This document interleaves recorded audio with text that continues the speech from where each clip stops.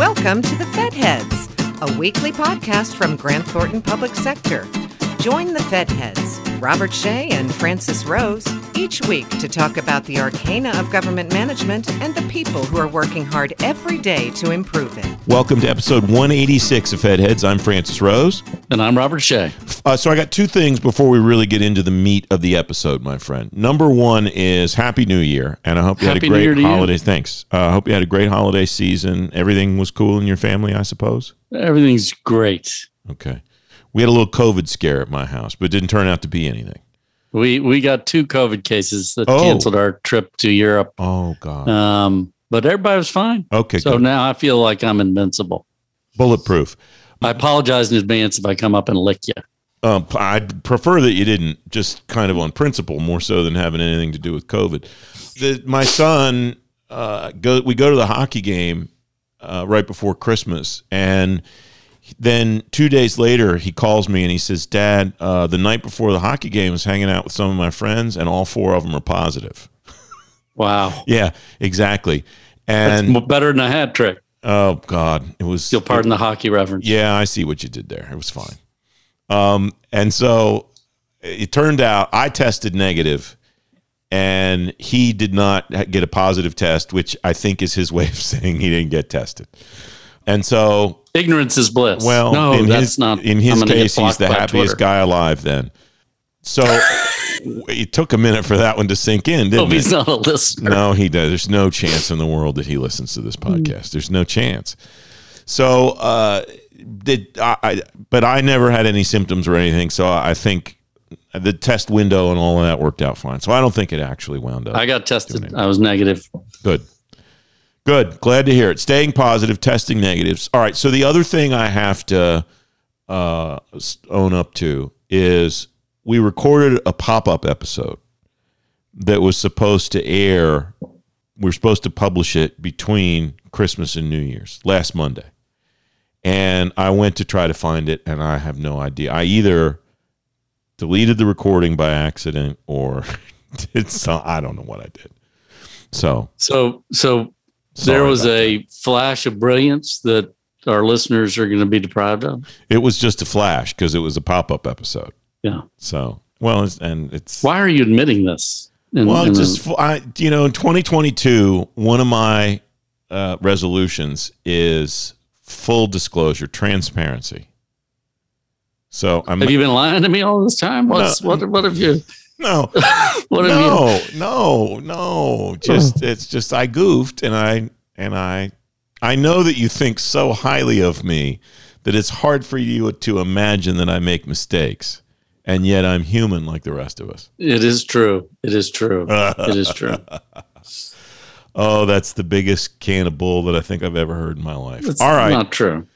All right. Well, Happy New Year to you, and I'm glad the family is well, and sorry you dealt with the COVID adversity that you dealt with, and now we're back to the grind. Everybody's pretty much, after the 27-hour ride up I-95 last week from the snowstorm, pretty much everybody's back and better than ever.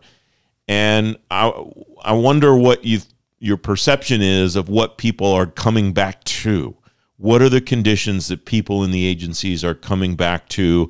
COVID getting higher, for example, the Pentagon back to maximum telework. They're not even supposed to have more than 40% of their people in the building at any given time. And it strikes me that the more things change, the more they stay the same as far as all that stuff goes. That's right. 1 step forward, 2 steps back. So you're right. Agencies are faced with maximum telework almost across the board. And that just limits engagement. They're working under a continuing resolution while at the same time having to meet the extraordinary demands of all the economic recovery and COVID response legislation that's been acted. There's prospects for enactment of full appropriations as we talk. Looks like there are some constructive negotiations going on around actual agency appropriations for the full year, which I know would mean a boon for a lot of the plans that the administration and agencies have, as well as members of Congress.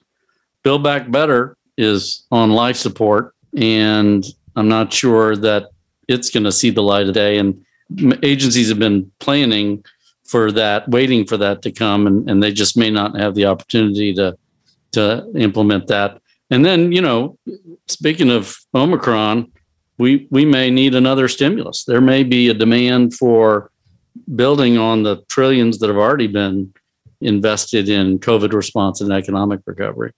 Probably the greatest sign that your prediction of a full year appropriation could come true was the House Appropriations Committee approved. It sounds like is going along with the 740.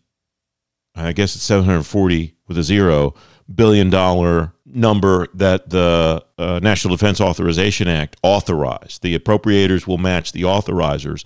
That's $25 billion more than the administration asked for, and that was my understanding from the media coverage that I've seen was the biggest obstacle to getting that done for the civilian agencies too.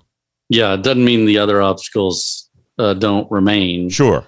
You mentioned the House, Senators Leahy and Shelby also telegraphing productive discussions on a full year appropriations. The majority leader has said that there are a lot of policy writers in appropriations bills, which is always the case. The things that slip up a full year appropriation getting enacted is generally not money, but it is policy writers, things unrelated to appropriations that prevent people coming to agreement on those bills. All right. You mentioned the President's management agenda. I'm really interested to watch the progress that agencies start to make because they're not waiting for other stuff. They're going right to work on the PMA already, it seems to me. Yeah, that's right. A lot of the pillars of the PMA vision can be found in policies, executive orders, memoranda that the administration has already issued. So there's a lot of architecture already in place to drive the pillars that are evident in the PMA vision. But there's still a lot of work to be done. OMB is obligated to, come up with cross-agency performance goals and priority goals, and that'll be a sign of how we're going to measure progress going forward. That's something I'm going to look for closely, and we expect that around the time of the release of the president's budget, which, as you know, is set in stone as the first Monday in February. Yeah, and every single year without fail, it always comes out the first week in February. Always. Yeah. It's never been late, right? Did when I was in charge, but that's mumble bum. You're right. For those who cannot see, he is shaking his fist at the sun as he says that. It's a statutory date that's now honored in the breach, and OMB's already telegraphed that we're gonna miss that deadline, and they can point to Congress for not getting its work done. Because how do you propose a budget for next year when you don't even know the baseline from which you'll be working halfway through the current year? Mm-hmm. All right. What else is on the agenda? You laid out a couple of things at the beginning. What are the high points that people should be watching? Well, I think the thing we should celebrate is that the coming midterm elections won't distract us at all. Yeah, that's great. Shouldn't be any problem at all. I mean, the focus will increasingly be on campaigning, so Congress will, probably leave town more than usual, so that they can run for re-election. And then I expect once the election takes place, what kind of transition that means up there and what kind of impact it has on the administration's and agencies' plans is could be an earthquake. All right. Earthquakes are never good. I've been through a couple of them and they're never good. So we'll just keep watching, I suppose. I'll trust your judgment on that. Stand in the doorway is the main thing. 2022, here we come. Thanks for listening to the Fed Heads, brought to you by Grant Thornton Public Sector. All of the resources talked about during the episode are available in the episode description. We'd love to hear from you. Connect with us on Twitter at GT Public Sector to join the conversation. And don't forget to leave us a comment or review on iTunes or the Google Play Store.